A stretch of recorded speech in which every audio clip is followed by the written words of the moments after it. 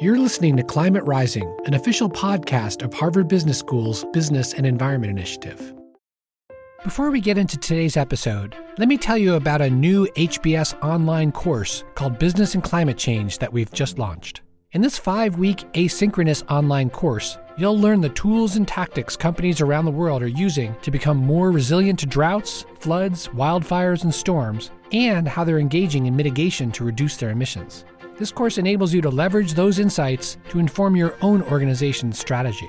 Learn more and apply at the HBS online website or at hbs.me/business and climate change. Now, onto Climate Rising.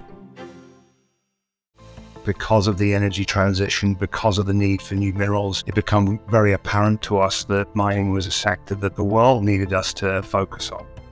This is Climate Rising, a podcast from Harvard Business School, and I'm your host, Mike Toffel, a professor here at HBS. In today's episode, I'm talking with Ideon Technologies' Gary Agnew, CEO and co-founder, and Kim Lawrence, VP of Talent and Customer Experience. Ideon uses energy from supernovas called muons to help create 3D maps of critical minerals needed for the clean energy transition. I'll ask Gary and Kim to explain their technology and how it can accelerate the energy transition with respect to mining for minerals like cobalt and lithium. I'll also ask them how they're using artificial intelligence and machine learning to improve mining efficiency and reduce its environmental impact. And as usual, I'll ask them to share some advice for those interested in working at the intersection of business and climate change. Here's my interview with Gary Agnew and Kim Lawrence of Ideon Technologies. Gary and Kim, thank you so much for joining us here on Climate Rising. Thank you, Mike. Thanks for having us. Let's start with a little bit about your background and your introduction. Can you each describe who you are and how you got there? Gary, maybe we could start with you. Yeah, sure. Gary Agnew, CEO and co-founder at Ideon Technologies. I've spent most of my career in one fashion or another serving the global mining industry. Previously, I worked for the world's largest Caterpillar equipment dealer, a company called Finning, straight from school, and progressed through the company over a 20-odd year trajectory. Then back in 2018, decided it was an opportunity to do something perhaps more purposeful with the next phase of my career. And so left the comfort of a corporate organization and switched gears and jumped into a startup. Great. And Kim? Kim Lawrence. I'm the VP of Talent and Customer Experience at Ideon, and I've been there since 2020. I am an arts grad and a business grad. Attended what Canadians lovingly call the Harvard of the North, Queens in Ontario.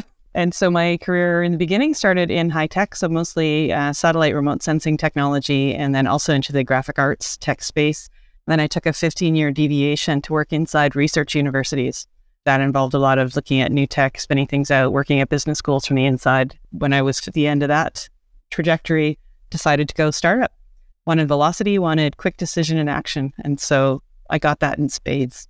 And how did you get here to Ideon? How did you find the company? You know, it's all about networking, right? So one of the original co-founders of Ideon was a former colleague of mine from my satellite remote sensing days. And so we stayed in touch over 25 years or so and reconnected. Neat. And so, Gary, give us an elevator pitch for the company. What does it do? We use the energy from supernova explosions in space to image down to a kilometer beneath the Earth's surface. And we use that technology to help the global mining industry discover and characterize minerals in the Earth's crust.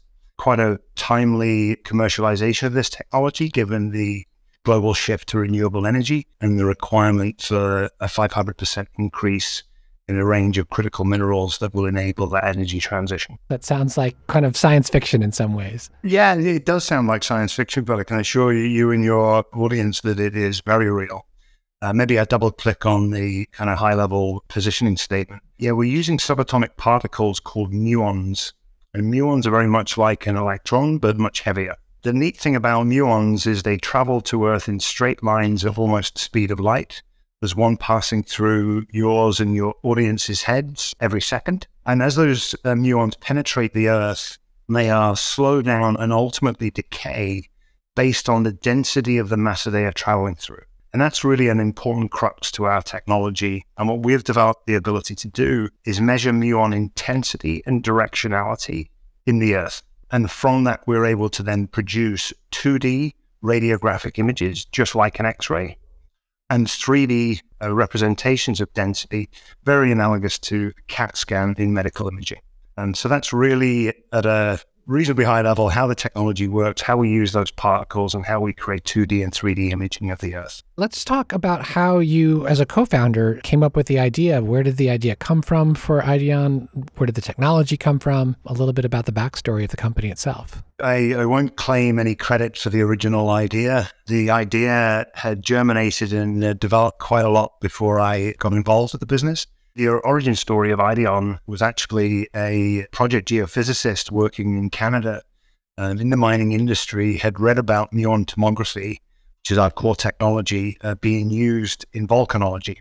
A gentleman called Brian Powell, instead of just passing it by, he took his curiosity and posed a question to Canada's National Particle Physics Laboratory, an organization called TRIUMPH. And the question he posed was, could this technology be used for mineral exploration? And thankfully for myself and the rest of the team at Ideon, someone at TRIUMPH said, we're not sure, but we'd love to find out. And that really kicked off what was an initial desktop research assignment that turned into a proof of concept, that turned into almost a decade of commercial field trials with the major mining companies.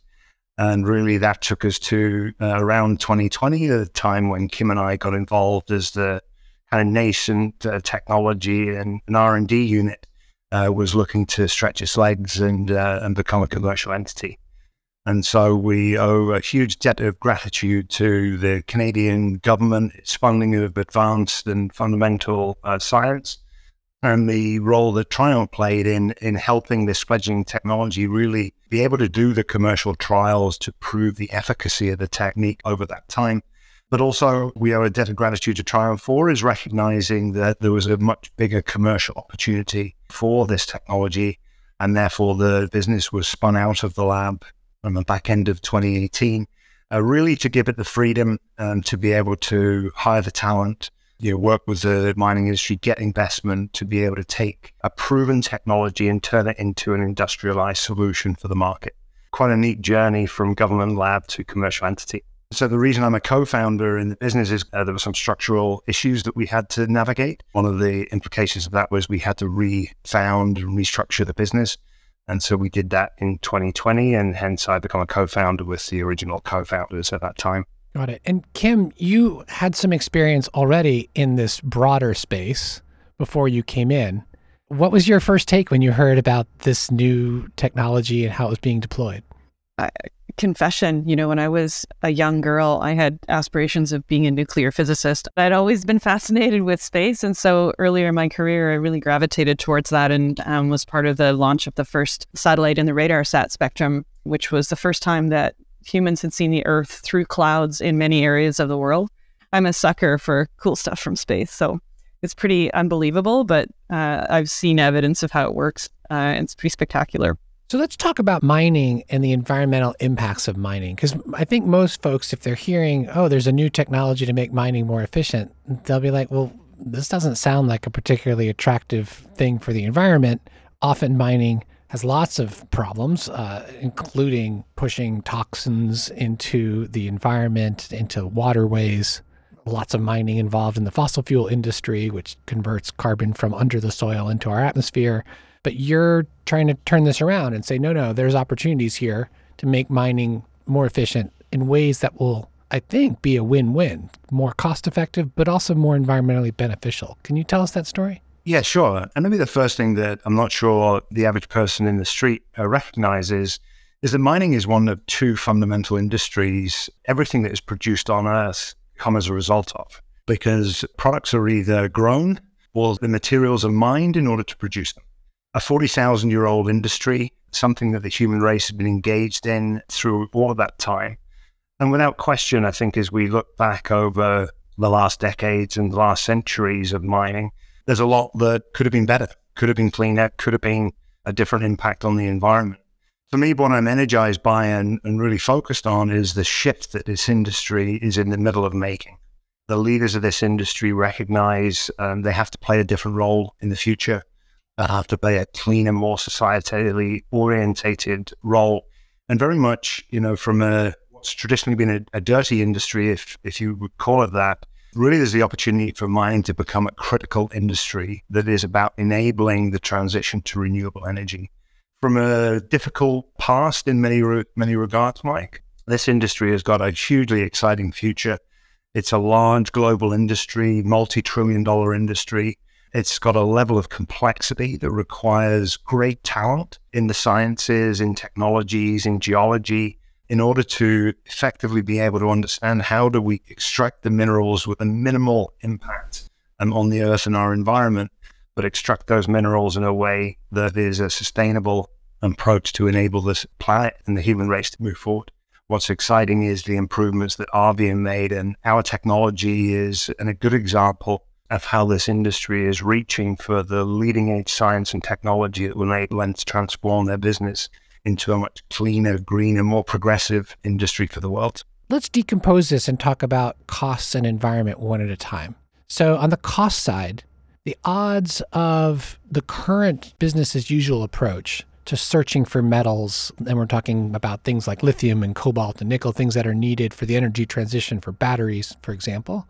What's the current technology prior to yours that's used to identify areas where folks try and mine? And what's the success rate of that? And then how does that compare to your technology?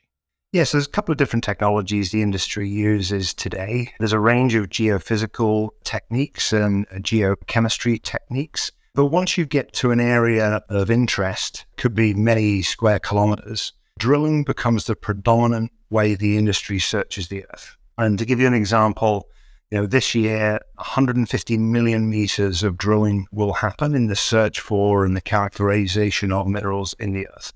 And so drilling is a 150-year-old technology that the industry has relied heavily on to do its exploration. If you look at prospective sites that could have minerals in to those that turn into operating mines, that's a 99.9% failure rate. The only similar failure rate we could find is in the pharmaceutical sector, where they similarly have a 99.9% failure rate. So very high failure rates. The tools the industry has had to do its work have really been built for surface discovery. But over the last decade, most of the near-surface deposits have already been discovered. And so it's forcing the industry to go deeper underground, but they really haven't had the tools or don't have the tools to be able to do that efficiently. And really, that's where our technology comes in. With one drill hole, we can interrogate hundreds of millions of cubic meters of earth to be able to allow the customer to more precisely target the next step of their exploration and development program. In using your technology, if you drill a hole and put your sensors down there, and you can then assess so many cubic yards or meters of soil to look for these metals, how do you compare if it's 1 in 1,000 using the traditional approaches? What's the commensurate number for your technology? Yeah, I don't have a good number for you because ultimately, Mike, it depends whether there was actually any minerals in the earth that we're searching. What we provide the customer with is 95% certainty that when we image a density anomaly, it's really there. Or when we confirm there are no density anomalies in that 3D space, that the customer can move on without making further investments in an area that has nothing to yield. And so what we're really providing the customer with is certainty. And with that certainty, they can optimize their subsequent investments, either very targeted to areas of interest or to cut and run, as it will, to move on from a prospective area that doesn't yield anything. So that's really the business we're in, providing that certainty. Got it. And let's talk about now the environment side. So the traditional approach versus your approach, and what are the consequences of that from an environmental perspective? Yeah, well, if you can imagine the traditional approach, it's really a pincushion drilling activity, hit and miss drilling. That drilling activity emits GHGs that has impacts to the water table that may be penetrated as a result of that drilling. And so we absolutely save a direct GHG impact through drilling. But really our technology is what we make possible rather than the direct impact on drilling, because with our technology, we enable minimally invasive mining techniques the customer is not able to benefit from today because they don't have the certainty of the subsurface. In fact, working with one of our clients in the uranium space, their uranium in Canada is formed in high density, small pots that are very, very difficult to hit with drilling. And so with our technique, we're able to provide a 3D imaging exactly the location, size, and delineation of those pots. And the client, Orano Canada, has developed a minimally invasive extraction technique that instead of an open pit mine, they are actually drilling down, extracting the mineral from the surface and returning it to the surface without removing all the earth that's typically involved in traditional mining. And really, if we take the medical imaging analogy a step further from the 2D X-ray, the 3D CAT scan, and really medical imaging was the enabler to keyhole surgery in the human body. And that completely transformed the patient experience. With our technology, hopefully with that analogy, you can see how we can completely help the customer transform the mining method they select to be able to dramatically change the GHG impact and broader environmental impact in that area. And of course, from a societal perspective, nobody wants a mine in their backyard. These new techniques make mining potentially a much better neighbor with much less impact on the surface of the earth and to the communities that surround it. And just to add to that as well, one of the things our technology enables is more efficient use of existing mining locations. Decades ago, there wasn't the technology for companies to really understand if they extracted everything from a particular site before they chose to move on. And so many of those companies are now going back and taking a look at those assets to see what additional resources can be found. One of the challenges with that, of course, is safety and understanding what's going on beneath the surface before you send in a crew, equipment. And tomography can be used to detect subsurface voids, sinkholes, subsidence areas that could be dangerous for reopening some of those resources. And so I guess I like to look at that as, why create a new mine if you can get more from an old one? So it's an environmentally responsible approach to seeking critical minerals in the short term. Yeah, it's a bit like brownfield development in a way in cities. So the idea of brownfield development and this precision medicine approach, this keyhole surgery, as you described, the orthoscopic surgery, for example, are the two analogies that were coming to my mind. Let's talk a little bit about the actual targets of these efforts. You mentioned metals as your target. How did you decide on which mining targets to pursue? I imagine there's some limitations to the technology, but even then, you probably need to focus, especially as a startup. Yeah, absolutely. First order of business was selecting a high-level vertical market we're going to focus on. And quite quickly, because of the energy transition, because of the need for new minerals, it became very apparent to us that mining was a sector that the world needed us to focus on. And once you then look at mining, you're absolutely right. Yeah, there are limitations in any technology. What muon tomography does is image density contrasts. And so once you recognize that we can image density contrast, you then start to look, well, which minerals and their mineralizations have a density contrast with the surrounding earth. And so that quickly took us to base metals, battery metals, and uranium, the three kind of high-level buckets of minerals that have a significant density signature. And now the fortuitous part is that battery metals were part of the natural capability that our technology has. And of course, with the market timing over the last few years and the green energy transition, that was where we were quite fortunate. Our technological capabilities lined up very nicely with the market opportunity and what the world needs in terms of additional metals. Now, is there an opportunity for you or others to use this technology to improve the efficiency of identifying fossil fuel reserves as well? And how are you thinking about that? Certainly in fossil fuels, and if I point to oil exploration, that tends to happen quite deep in the earth in the 2 to 3 to 4 kilometer depth range. One of the limitations of our technology is that we can image successfully down to around 1 kilometer deep. And so immediately that kind of took us out of the oil exploration business, but quite a number of use cases in the oil extraction business for our technology. Now, having said all of that, we're a very purpose-driven team and a purpose-driven company. Kim and I, part of the reason we left our comfortable corporate roles is because we wanted to have a more positive impact on the world. And so we have focused our company and our work on really unlocking ESG potential with our clients. There is no bigger place at this moment in time for us than the mining business to help that huge industry pivot to be a critical industry, a clean energy for the world. Almost 100% of our attention is on the mining business. And so we do not and are not taking on active projects in oil and gas.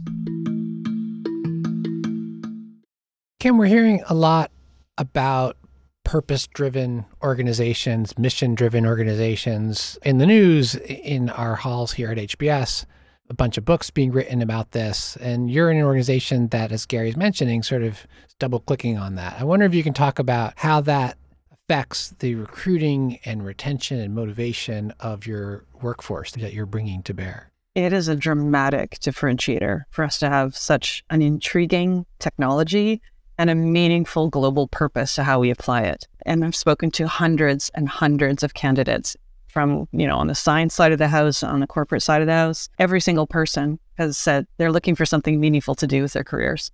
I haven't spoken to anyone who's like, I just want to make widgets. For us, we leverage that a great deal and we live it every day, and it impacts every strategic decision we make at the company. There were a lot of shiny objects when we first started talking about this, and there still are a lot of shiny objects, but they can't just be shiny. They have to be shiny and have a purpose. So that's where we landed. It's drawing people from all over the world. Pretty excited about that. We have an incredibly diverse team. I think with 33 people, we've got about 19 languages spoken in our complement so far. And everybody's driven the same way. How many staff do you have so far? We're actually, as of today, closer to 37. We've doubled in the last 6 months. And it's quite an interdisciplinary team. It is. So, on the technical side of the house, we've got subatomic physicists nestled next to mechanical engineers and electrical engineers. We've got assembly techs who are building detectors next to very talented inventory and warehouse people. We've got finance folks, marketing and human resources people, and of course, leadership across all of them. And we're just growing another layer of our leadership, particular expertise in hardware and software engineering, geosciences, and some of the more mechanical components of how we do deployments worldwide. Just through all of that, building relationships with our customer base around the world, and that skill set, having somebody who's technically competent, who's also able to close a deal. That's been the unicorn role that we've been trying to find for a long time, and we just landed one. So I'm very excited. Congratulations. And for me, the ability to bring together those different technical disciplines and integrate them, because ultimately the customer doesn't care in terms of the specifics of each of those disciplines. We provide an integrated solution to the customer. And so, to Kim's point, the way we create the culture and the collaboration internally, really the better we are at that, the more seamless our solution is to the customer on the outside. And so really we work quite hard at getting the best talent, but then working together with their colleagues across an array of technical and non-technical disciplines, and to be able to deliver a full stack solution, as we call it. And for the more introverted of the bunch, we have 7-foot-tall whiteboard wrapped on all of our walls in our production area. So you don't have to necessarily speak to somebody to communicate. So we try to facilitate interdisciplinary communication creatively. Do you have to do any cross-training, like disciplinary language training? 100%. Yeah. It's growing into what I like to call the Ideon Academy. But certainly we don't expect anybody who walks in our front door to know anything about the technology that we're using. And so, we're teaching people muon tomography 101 quite intentionally. Yeah, very interesting. Let's talk about the operations perspective on this whole question. How the technology is deployed, like what's your sales cycle? And then what does it look like from either you or your customers to deploy your technologies? How do you think about narrowing down the scope of all mining into the mining of these metals? In this case, and now you have a target list of a bunch of companies. How do you then identify prospects? What's your pitch? And then what does it look like on the ground? I would say targeted is the watchword of the day. So we've done an analysis of the globe, essentially, to look at key mineral districts that align nicely with our technology capabilities. And we target our customers very specifically from then on in. We want to make sure that the first projects that we're doing are excellent projects that yield great case studies with amazing testimonials. We're not looking at edge cases. We're not looking at poorly capitalized companies that may not be able to complete a project. So it's about where are the great deposits, which companies are active in those spaces, at which part in their own development cycle. Are they open to innovation? Do they have the infrastructure inside their companies to facilitate innovation throughout the mining operation? And then how do we get in there and make the connections? And that's kind of the anchor to how we've built our whole sales cycle. It's not a short sales cycle with some of the largest mining companies in the world. It takes time. It takes a lot of education. So we're going in with a solution that sounds, as we like to call it, a little bit woo-woo. Mm-hmm. And so getting people to really understand the science and how it's different from other geophysics techniques that they've used in the past, That's a big part of our commitment to our customers. We also don't ask them to commit to any kind of a project until we've done a complete forward model using our advanced physics engine on their specific site with their specific challenges so that they can feel really confident that they're committing to something legitimate, meaningful, and that'll have the right outcomes for them. To be honest, we white glove them through the process at this point. So the whole experience is beginning to end. Oftentimes we're introducing people in those companies to one another. So we're bringing together different parts of major mining companies that wouldn't necessarily work together. That's been a pleasant surprise, I think, and a real learning opportunity for us too. There's a lot of really good-hearted people doing cool things against the odds in this industry. Interesting. So suppose you now have a customer ready to go. What's the next step? What does it look like on the ground? Yeah, so as Kim mentioned, we do that forward modeling. We give the customer a very tangible sense of what our technology will deliver before we ever land on their site. But we do land on their site. We'll ship our solution air freight. We'll send a deployment team who will physically deploy the sensors down drill holes in the customer's site.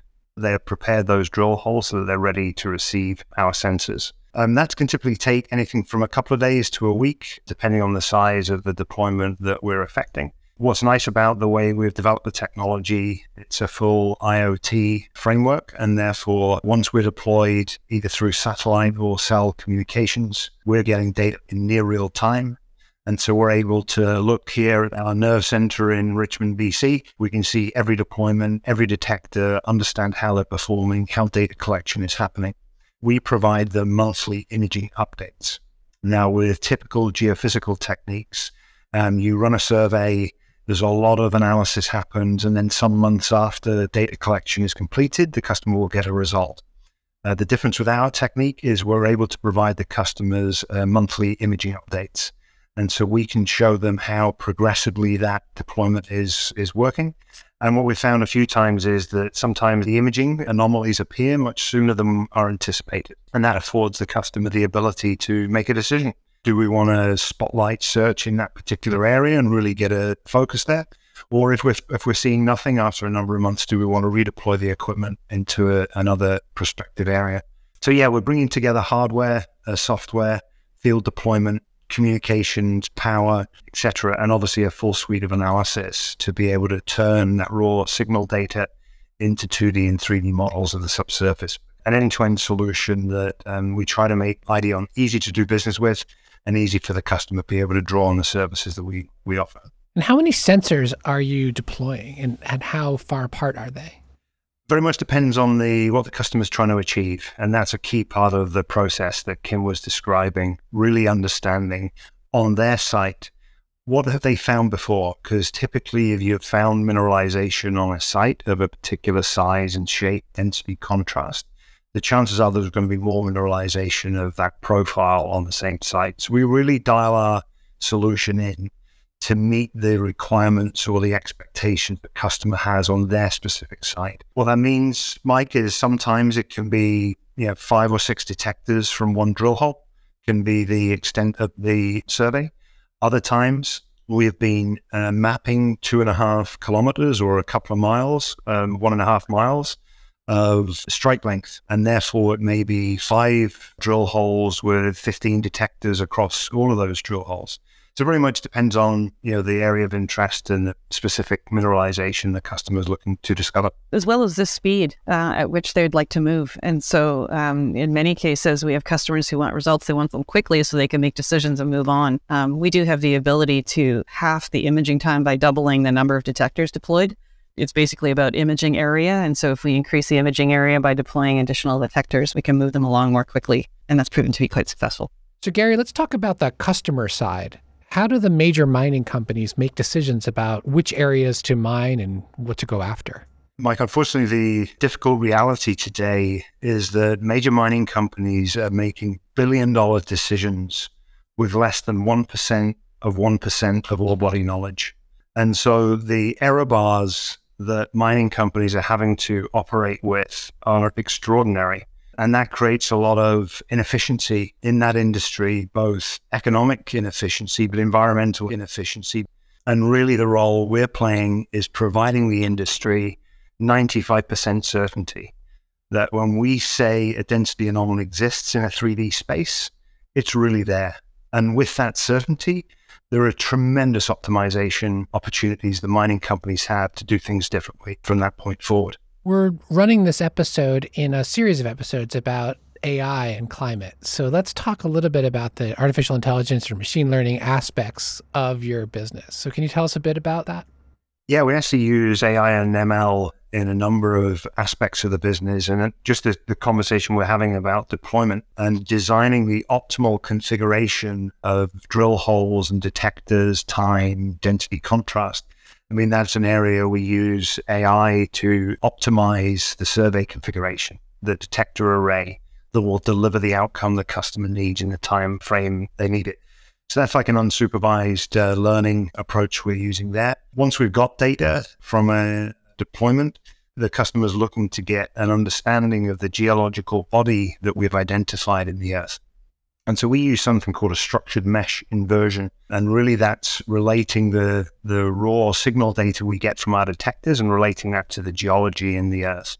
We use that, and then typically you see very blocky representations of what that geology could look like. But in nature, they aren't blocky. They are flowing, twisting, and turning bodies. And so we use AI in our structured mesh inversions to literally test millions of scenarios to pick the optimal structure that matches the underlying data that we've sensed with our detectors.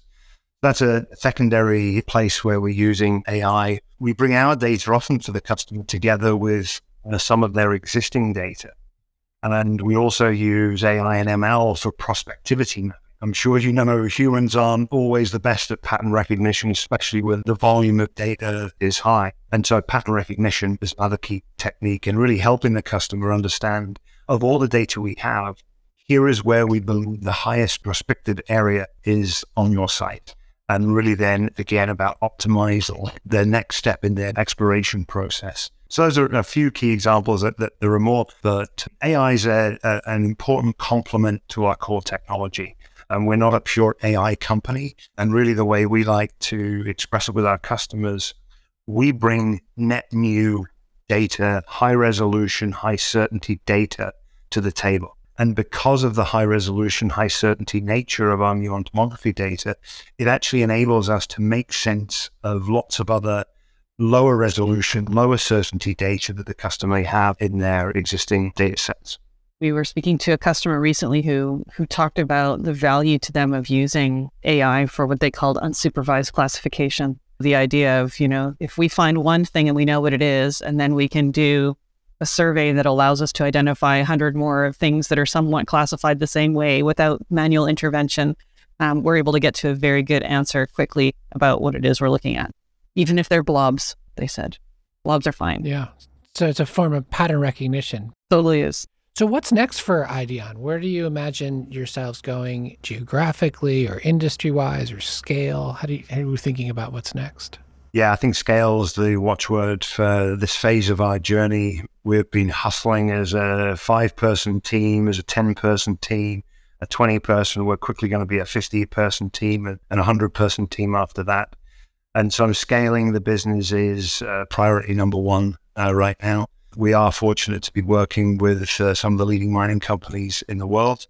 And really the opportunity with those companies is once they get their hands on our technology, understand how it works and what it can do for them, what we find is they quickly have a suite of other projects or sites that they want us engaged in.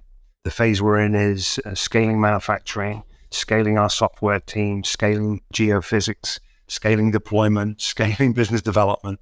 Every facet of the business is growing at the moment.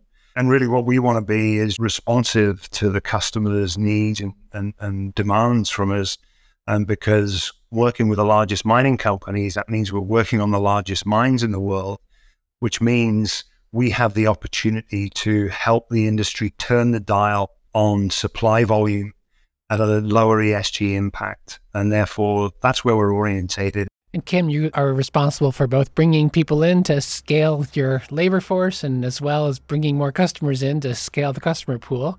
What's next on your horizon in these two domains? I love listening to Gary's ambitions. They're inspirational. And I think one of the challenges we're going to face as we do scale is preserving that core culture And, you read a lot about that, about how companies have great ambitions and they're founded and everything good and things start to crack at a particular time. So being extra conscious of that and making sure that we're nurturing this culture that is an attractor in the first place, not only for our employees, but our customers too, in many cases. That'll be a real focus for us, and definitely looking forward to the opportunity to diversify responsibility on the business development side of things. I think there's a lot of opportunity out there and only enough time in the day to kind of scratch the surface. So let's go to the final question that I love asking, which is for those of our listeners who are thinking about going into business and climate change in some manner or another, what advice do you have for them? Resources? Where should they be looking? Kim, can we start with you? Sure. Maybe I'll just start with my portfolio as a non-scientist.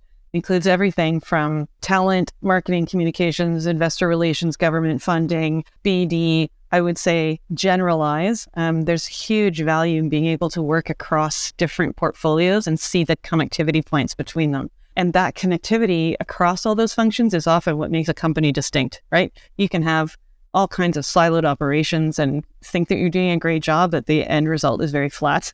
So don't specialize so much in what it is that you're doing. And so to that end, resource-wise, read everything. Read The Economist. Get on some of the newsletters that the VCs distribute from a tech perspective. The inside information, some of those newsletters, I find fascinating and extremely timely, especially given events with banking. So digest all the information coming at you. Be selective with it, obviously, but I wouldn't eliminate anything. It's interesting to see the trends. Great. Are there specific examples of those VC newsletters that you wanted to share? There are. I actually get Strictly VC that I look at on a regular basis, and more sort of locally in our area. Some of the tech journals in British Columbia and the Vancouver area are quite useful, like Vancouver Tech Journal and Techcouver, those types of things. Great, thanks. And we'll put links to those on the show notes. Maybe more advice than resource. My advice to people considering a career in climate or climate tech, be courageous. The world needs major industrial powerhouses, likes of BHP, Glencore, Vale, the types of customers we're working with. We need those companies to be courageous. And for them to be courageous, they need talent that is courageous.